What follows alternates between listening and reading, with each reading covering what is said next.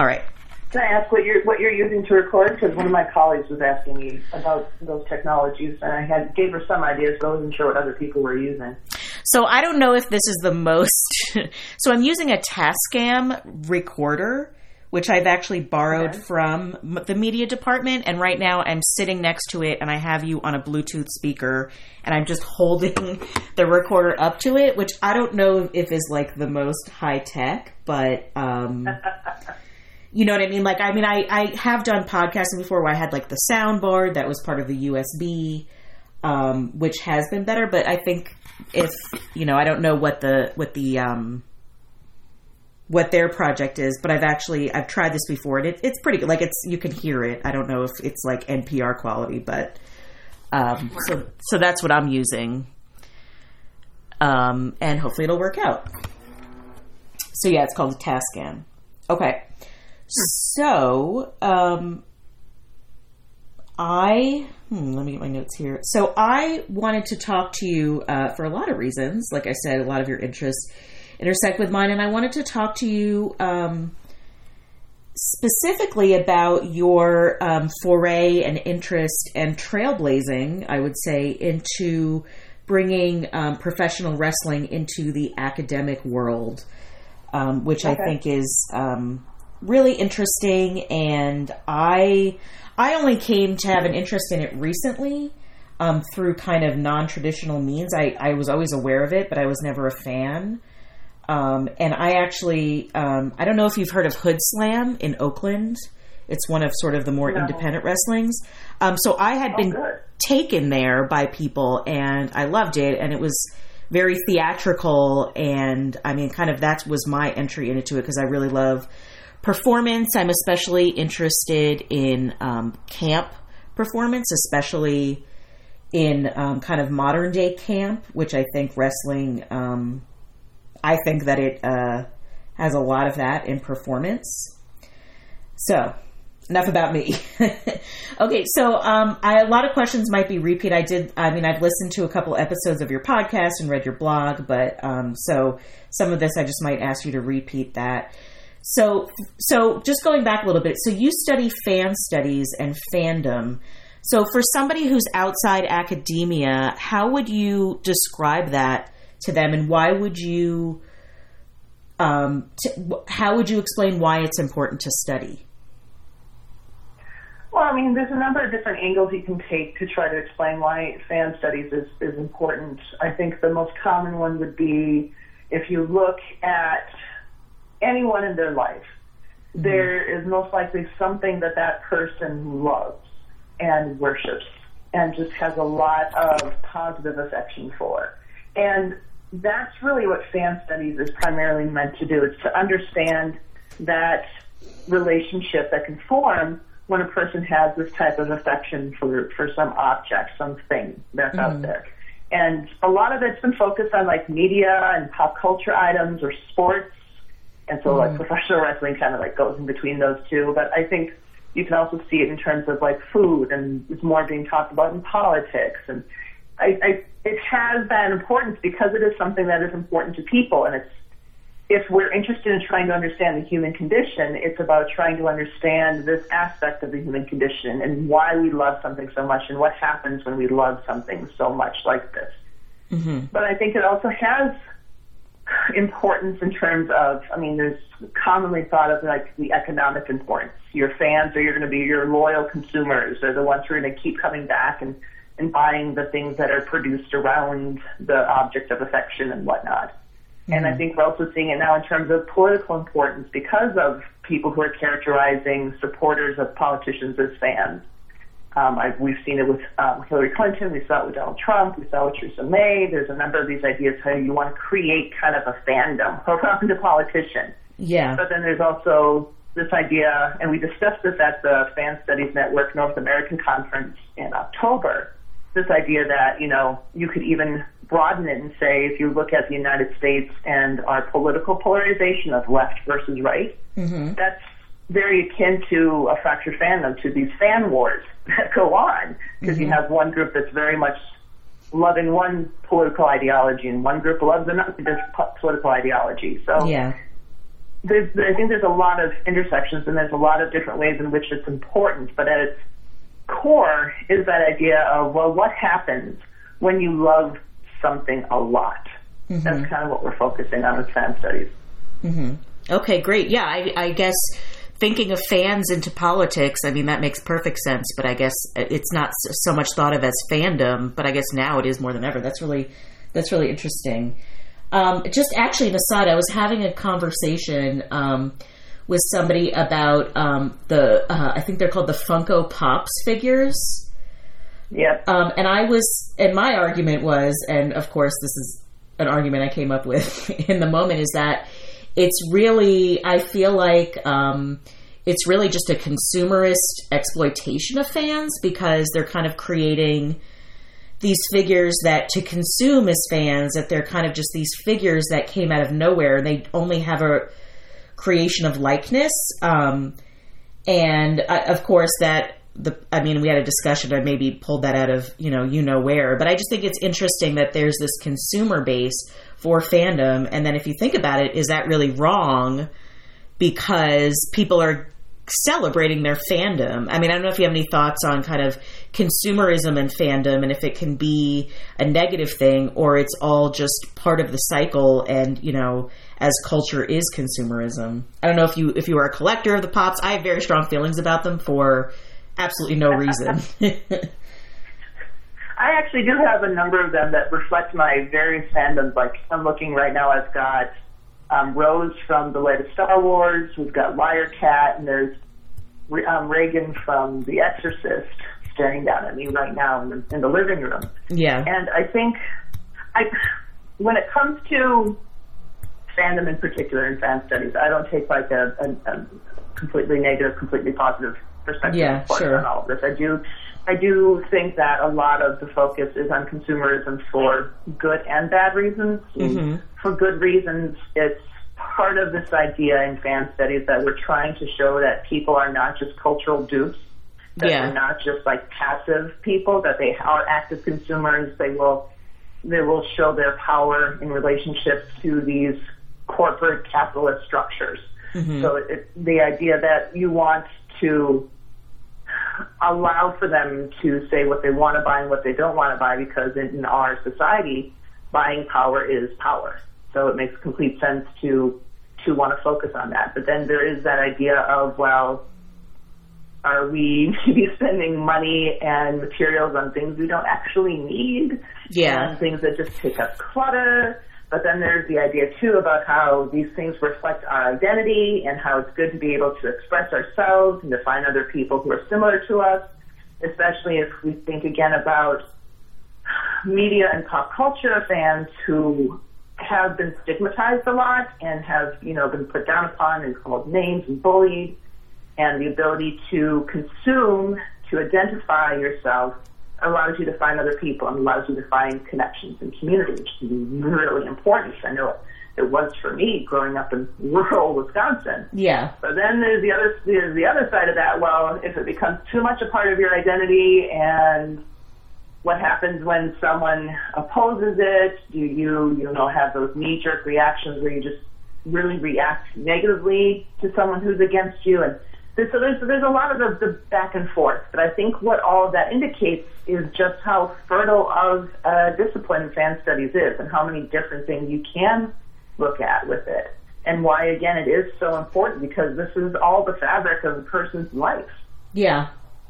Yeah, and I mean, of course, as like a fledgling graduate student, I just want to like pick you know what I mean? Like, it's fun to kind of pick those arguments. But yeah, I mean, it's identity. I'm sitting here in my home, I'm looking up, I have these artistic renditions of Mad Max Fury Road characters in front of me that I paid a lot of money for. And I like looking at them, but if somebody comes into my apartment, it's like, oh, it's my identity. And you're not just going to buy, you buy the Funko Pops that, you're kind of assembling your identity. I mean, I wouldn't necessarily buy like the Star Trek ones just because they're cute. I'm going to buy the Leftovers ones, which I was really surprised they had.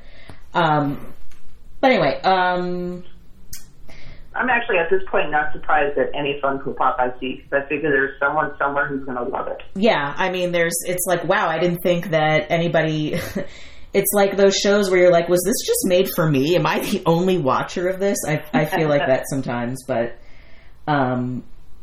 yeah, and then you find somebody that actually likes what you like, and if it's obscure, and then that, you know, creates a connection.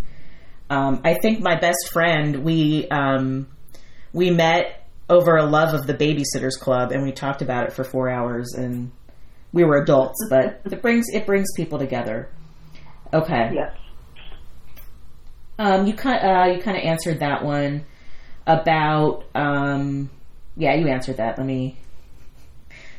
I'm such a Terry Gross over here trying to look through my interview questions. So I'm going to talk about myself again. As a grad student in humanities and cultural studies, like, I'm constantly bombarded with, there's no jobs, there's no tenure track jobs. This is, you know, it's kind of like, why did you, it's this culture that graduate students are going through right now. So what would you tell somebody who wants to study popular culture, communications, media, fandom, kind of all the things you study? What would you tell somebody kind of as advice who wants to study it academically? I mean, would you realistically tell people that there is an opportunity, or what do you think kind of the future of the field would hold that somebody who still wants to study it academically could? I mean, how would you give us hope? How would you give us graduate students hope that there is a reason to study this academically? All right, hold on. I need to drink some more caffeine first before I get into that one. Yeah. Okay. I'm drinking my tea out of my Doctor Who cup right now. Oh, there you go. Fandom, yep. Yeah. I mean, I come from communication. That's my discipline. Yeah. And one of the things about communication is no one comes into college like wanting to do a communication degree. Mm-hmm. It's like one of the number one idioms of our field. Yeah. But what we try to stress is the fact that, and there's research that backs this up, employers, no matter who they are, want someone who can communicate, whether it is text or oral or visual or interactive. We need people who can communicate, because communication is fundamental to civilization, really. And I think if we look at fan studies, not so much as just, I want to study fans and I'm going to teach about fans, but if we understand that fandom is so integral to our everyday lives, mm-hmm. and to how people will organize their lives and connect with one another, and their shopping habits and their political habits, maybe even their religious habits. If we understand all of that, I think we can start seeing applications for fan studies outside of just the academic realm. Mm-hmm. But we can think about it, and I know Abigail DeCosmic, I'm hoping I said her last name right, when she was talking at the Fan Studies Network North America Conference, was talking about how we need fan studies people to work for political campaigns. Yeah. And to help politicians understand these ideas about fan studies and how to engage with them. And there are other people at the conference talking about the same idea too. And I think if we look at fandom not just as a sports thing or a media thing or a pop culture thing, but as an everyday lived thing that can be for a lot of different aspects of life, then we can start saying, okay, well, you studied fandom, so then you could probably go work at a large company or a small company, or you can work in marketing, or you can work in outreach, or you can work in even therapy, things like that. There's a lot of different outlets for understanding this aspect of a person. Okay. I don't know if you can hear it. There's about to be a train going by my house because I live next to the track. So I actually might wait just a moment. I don't know if you can hear that. Oh, yeah. Okay.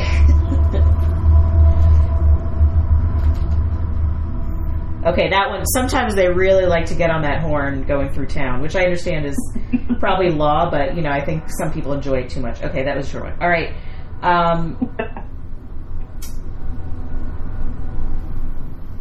All right, just moving to wrestling.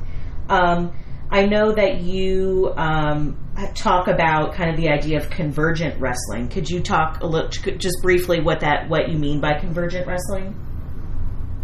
So when I started getting into wrestling, I'm also rather new into it as well. I think 2014 is about the time when I really started liking it and becoming a fan of it. My partner and I were talking about some graduate coursework he did, thinking about the idea of hyperrealism and you know, this idea of simulations and simulacra from postmodernism. And when we started talking about it, I started thinking about, okay, well, wait a second. Maybe that's what I find the most interesting about wrestling, is the fact that it is this hyper-realistic simulation, and because it blurs the lines between reality and fiction.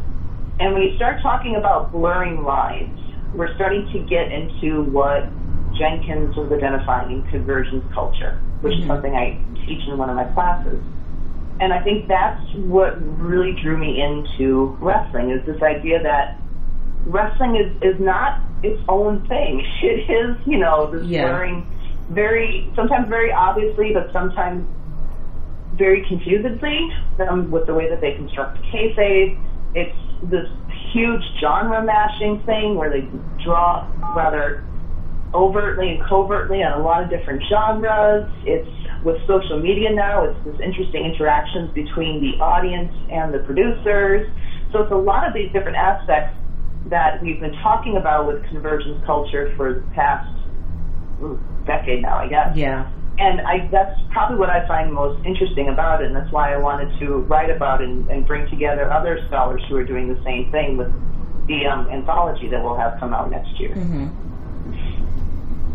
Okay. Yeah, and actually, interesting, the other way that I came through to wrestling was through folklore, surprisingly. Do you know what judgment houses are, by any chance? Say that word again? Judgment houses.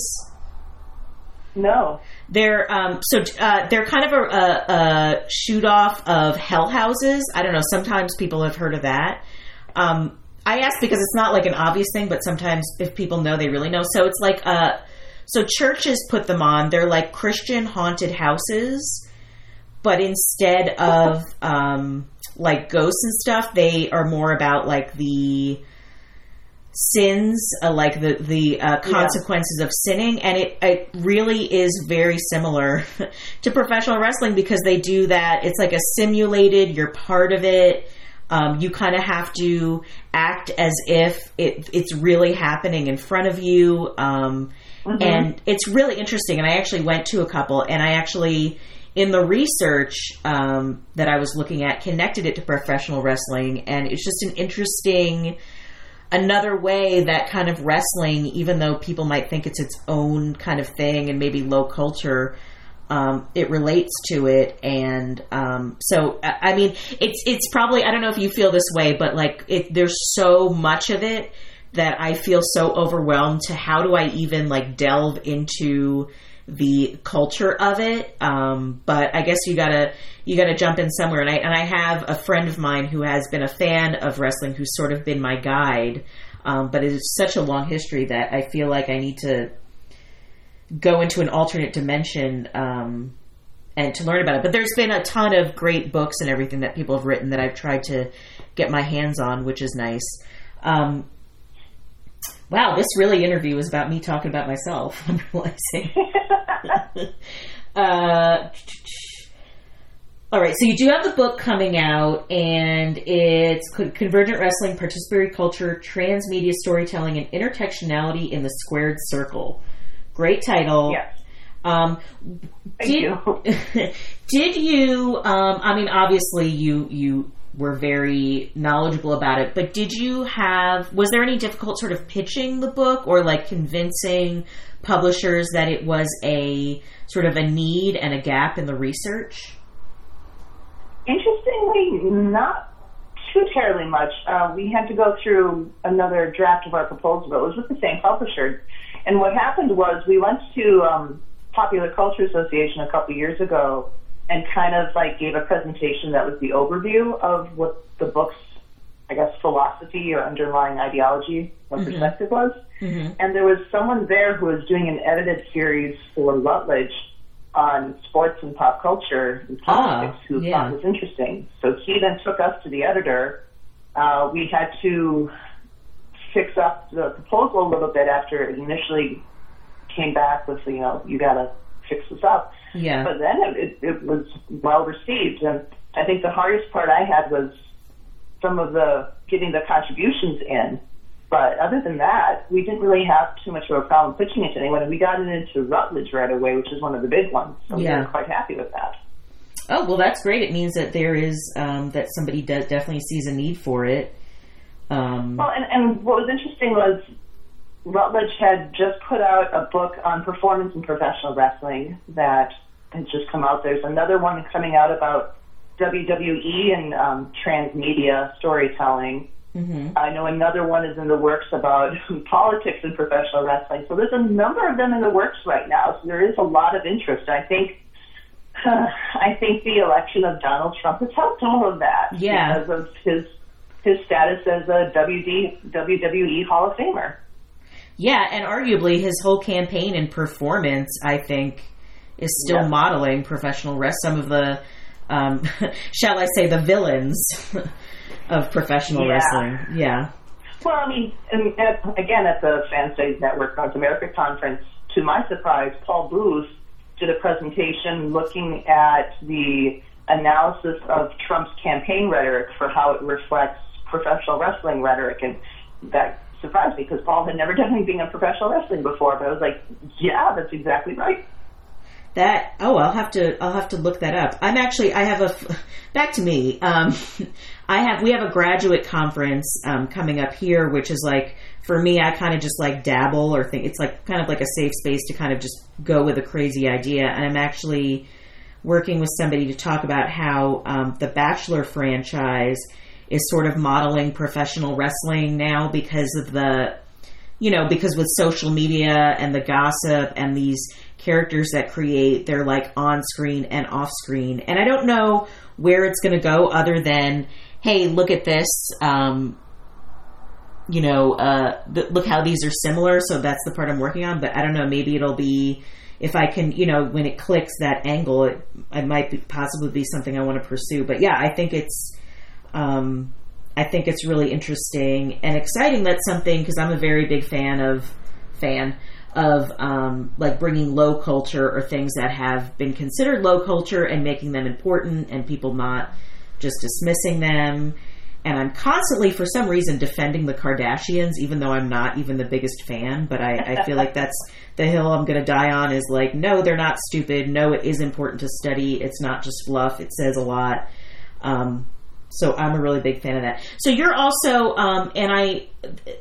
the Professional Wrestling Studies Association, which is the professional association that you started or co-found, has that been established? I know that I've seen a lot on it. Is that something that is sort of up and running or still in the works? Well, you just reminded me that I need to send out the vote on the Constitution and bylaws for it, so I'm going to get that ready to go out today. Okay, well that means it's happening. Yeah. Yeah, we created the Constitution and bylaws for the association to essentially try to formalize things, and mainly my goal for that is to help us to formalize a structure through which a online, open access, peer-reviewed academic journal can come out hopefully sometime this year, or at least by 2020 at the latest. So we created a Constitution bylaws. We had a period through which anyone interested could go look at them, and now I have to send out to vote to all of the people on my mailing list, which is like 100 people, to get them to look it over and give a yes, no on the document that we created. So hopefully by January 1st, we will have a ratified Constitution and bylaws, and we can start some election processes and start actually formalizing the association. Mm-hmm. So my next question was, have you been getting a lot of support for that? But it sounds like you have, that there's a lot of people who have been supportive. Have you had any major challenges to forming that? No major challenges, at least no one's been telling me about it. We worked through a Google Doc, and we had comments back and forth to make sure we had the clearest, most applicable language in the Constitution and bylaws. But no one has told me, well, this is something that's not worth doing. Okay, well, that's great.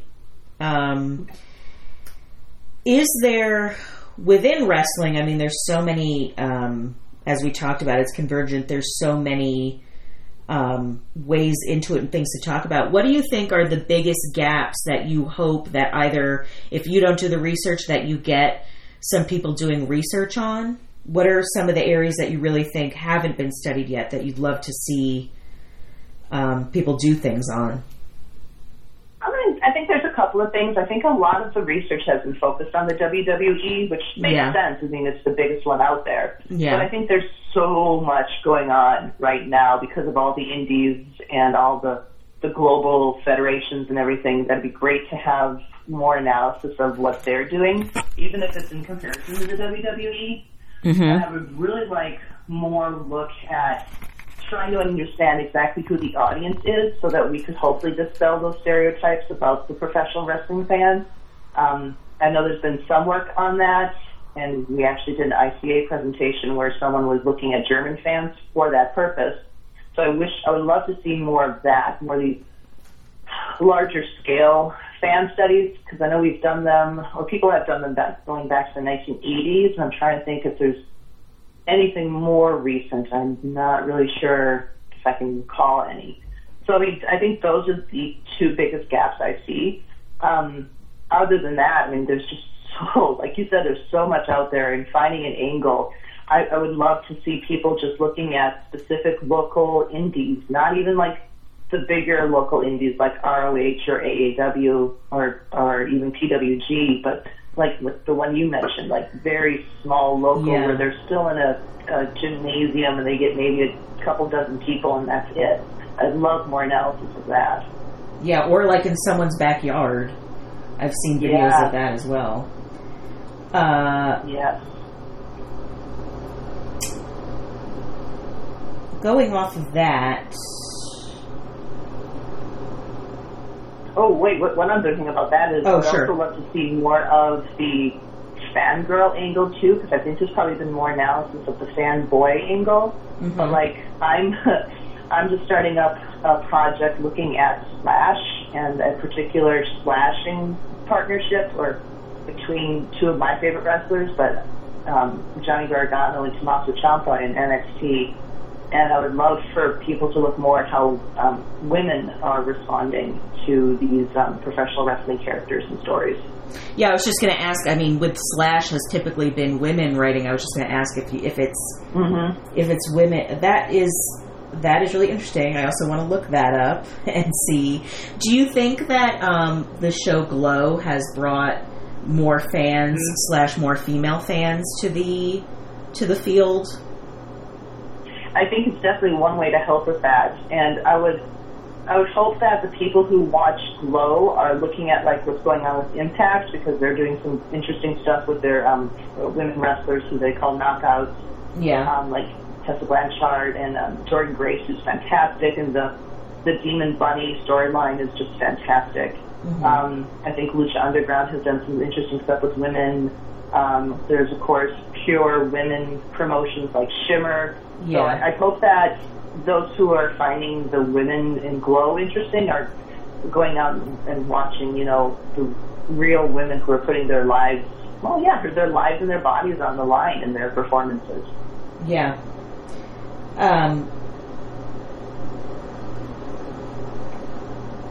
Just shifting gears a little bit, this is something I love to ask a lot of people, like as a media and communications and pop culture scholars.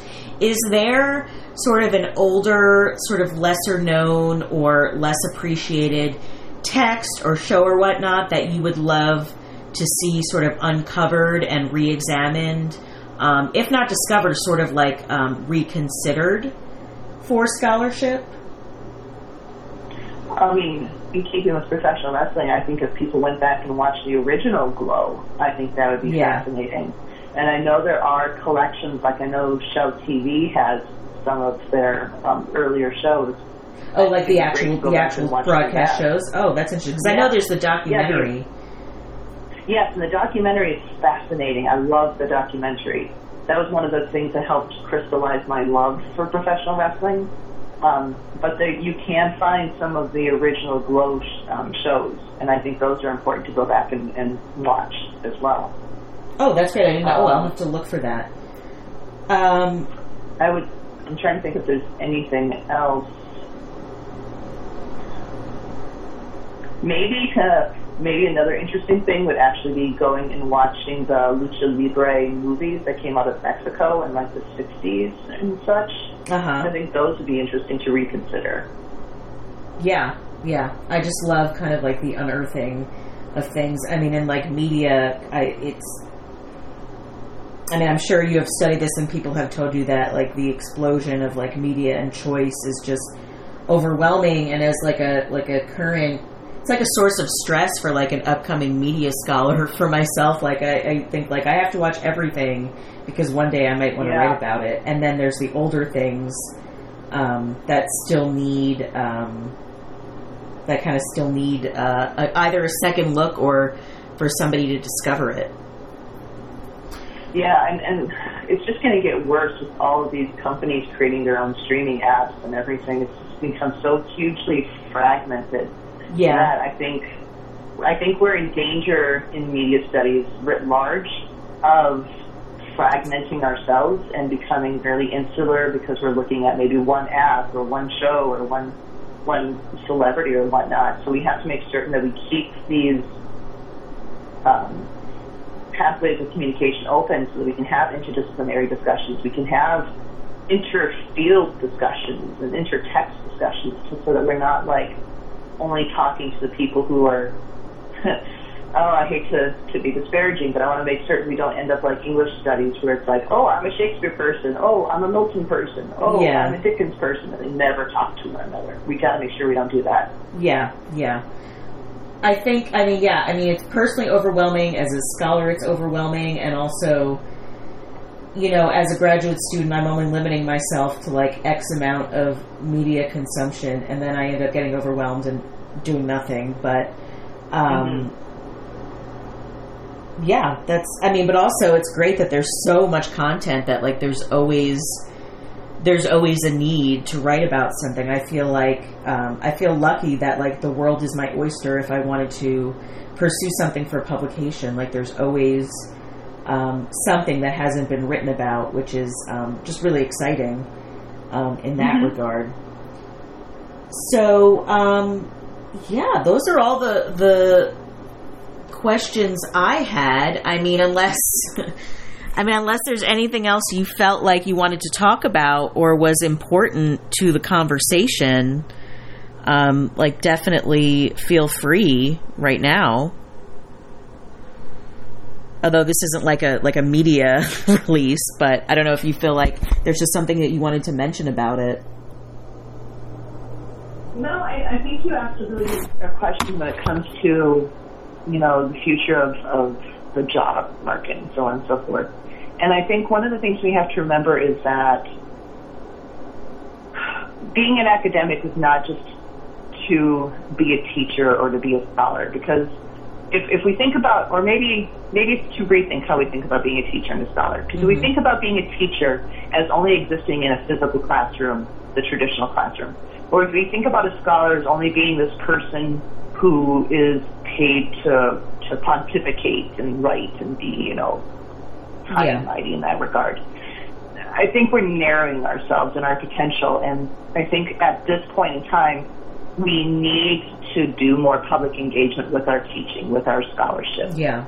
And if we can think about production that's not just an academic journal that's written for only certain people to be able to understand, and if we think about ourselves as being teachers on social media or being teachers wherever we are, whether it's in a corporate boardroom or a traditional classroom, I think we can survive, and I think we can, more than just survive, we can even strengthen the purpose of higher education.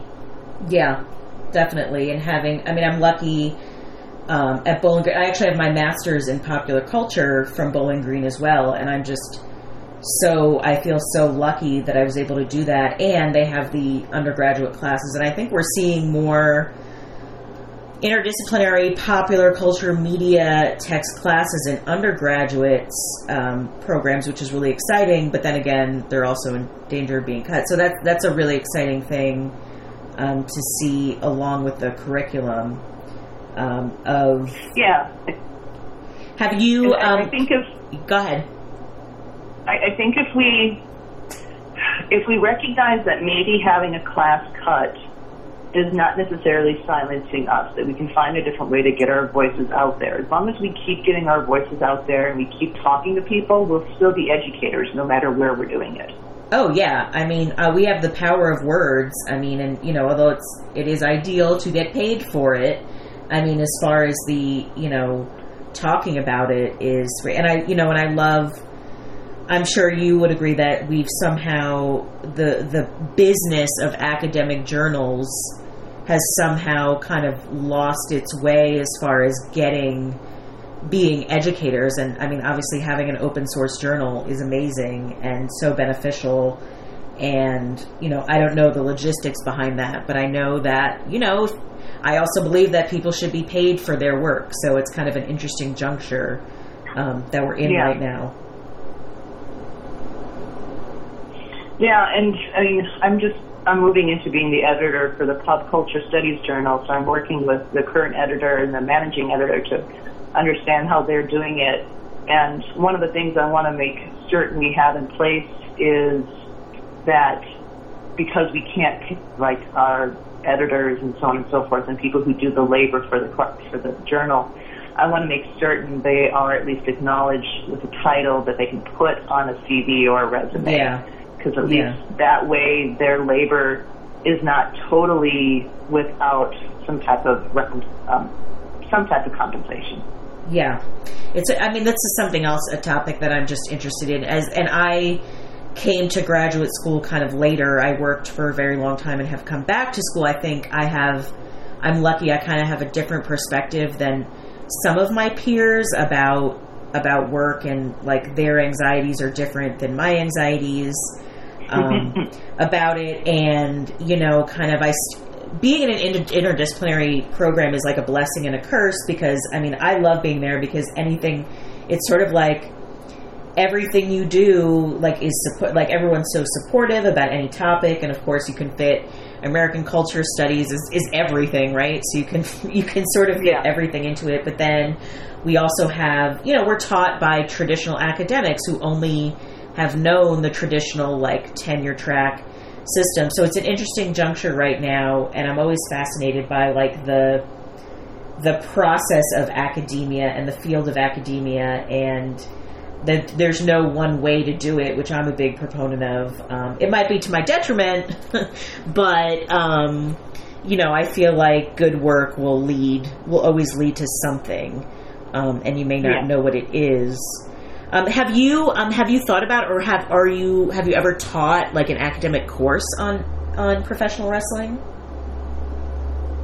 Unfortunately, at the school I work at, I'm having a hard time getting students in my fans and fan communities class. Okay, so one thing at a time. Yeah, it's an elective. Yeah, one thing at a time. But no, we have a colleague there who was really interested now in Lucha Libre. She's in the Spanish department, so it'd be great to be able to do some type of course, because we're also a Hispanic serving institution, but to do a course that's focusing on the Lucha Libre angle and looking at Hispanic and Latinx culture and relationship to it, I think that would be a fascinating class to teach. Oh yeah, that would be amazing.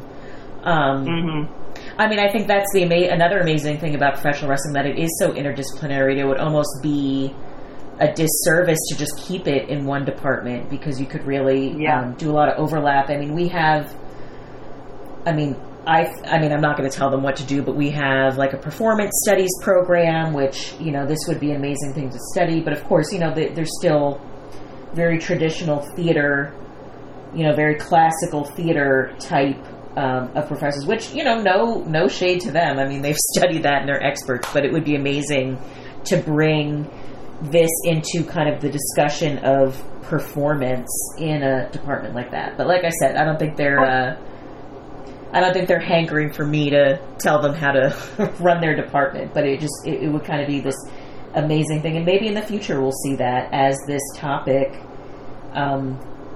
becomes more in the forefront, which it looks like it is with your book and everything. So that's really exciting. What's interesting is I know of a couple peers around the country actually who have done classes like that where they created an interdisciplinary class where they didn't just talk about professional wrestling. The students experienced professional wrestling because they had to create their characters. They had to go to a local dojo and learn some moves, and then they put on a show at the end of the semester. Oh, wow. Yes. Yeah, I don't know if Bowling Green undergrad, I'm sure some of them would, but that takes a very, a lot of convincing and a lot of energy and a lot of modeling for that, but that would be amazing. I would do that, but, for some reason I can't see a lot of graduate students maybe wanting to do that, but... you never know. I mean, if true. You get into the camp aspect, they could really love it. Yeah, that's true. This has been, I'm really excited. I'm really excited to, I have a couple of books on my reading list for my winter break. Hopefully I can get to them, more about wrestling. And, speaking of just oversaturation of media, kind of even the WWE channel now has, I think it's 24 hours a day they're running programming, I believe. So yeah, that's another thing that I'm like, stop making content until I catch up. Just everybody stop. There needs to be a law that everybody stops making shows for half a year. Let's all get caught up, and then we can go back to it again. So. Are there any recent or current shows or something that you think is producing some really interesting fandoms? Interesting fandom. That maybe some things that we haven't seen before? Actually, I think Crazy Ex-Girlfriend is doing some interesting things because of how it's handling mental health issues. Ooh, yeah. And so bringing in fandom in relationship to that discussion, I think is wonderful. I'm trying to think because I don't get a chance to watch as many television shows as I would love to right now. I think, and maybe this is just because I'm working on an anthology with some of the people on this, but I think looking at food shows and fandoms that emerge around food shows is also an interesting new branch that's coming out. Yeah. Yeah, that's really interesting. I mean, there's been just this, I think since the original, what was it, the cooking channel, the whatever that channel was, I mean, just people, even in my short lifetime, kind of the fascination with food and food preparation, and then Great British Baking Show, which I'm sure you have seen or heard of, really creates a lot. Yeah, I've actually seen. I'm looking forward to writing about the Great British Baking Show because again, there's so many entryways about that, about inclusivity and experience and food as object. I mean, it's really interesting. Yeah, I'm just going back to Crazy Ex-Girlfriend. I'm really, I love that show, and I'm really fascinated by the way that Rachel Bloom and the production company actually, I think, really understands fandom and how to engage, because I don't know if you follow her on social media or their social media accounts. It's very interactive in a way that's very encouraging. And I think they have a Q&A after every episode with the creators. That's really kind of a lot of labor to be put in. So yeah, that would definitely, I definitely would look forward to that. And every time I sit and think about this, I'm already adding to my idea list of dream things that I would ever write or look into, which I'm sure will, I'm still a starry-eyed graduate student. So, still hopeful that I'll have these amazing grants to write about this stuff one day. But, I can dream. I can dream. I'm still in that. Well, yeah. I mean, anything else? I think that's also really important, that you think that is important to this conversation. I think just the main thing is keep your eyes and ears and hearts open to what's out there. But at the same time, you said it was the world's our oyster and we have so much possibilities.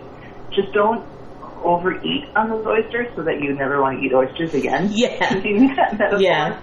Yeah. So, I mean, I think sometimes we also have to remember that we can turn off our academic brains when we're engaging with pop culture and American culture and all these things, and just like enjoy something. Yeah, and that's hard. And actually, for me, like I love reality TV, like The Bachelor, The Housewives, and all those.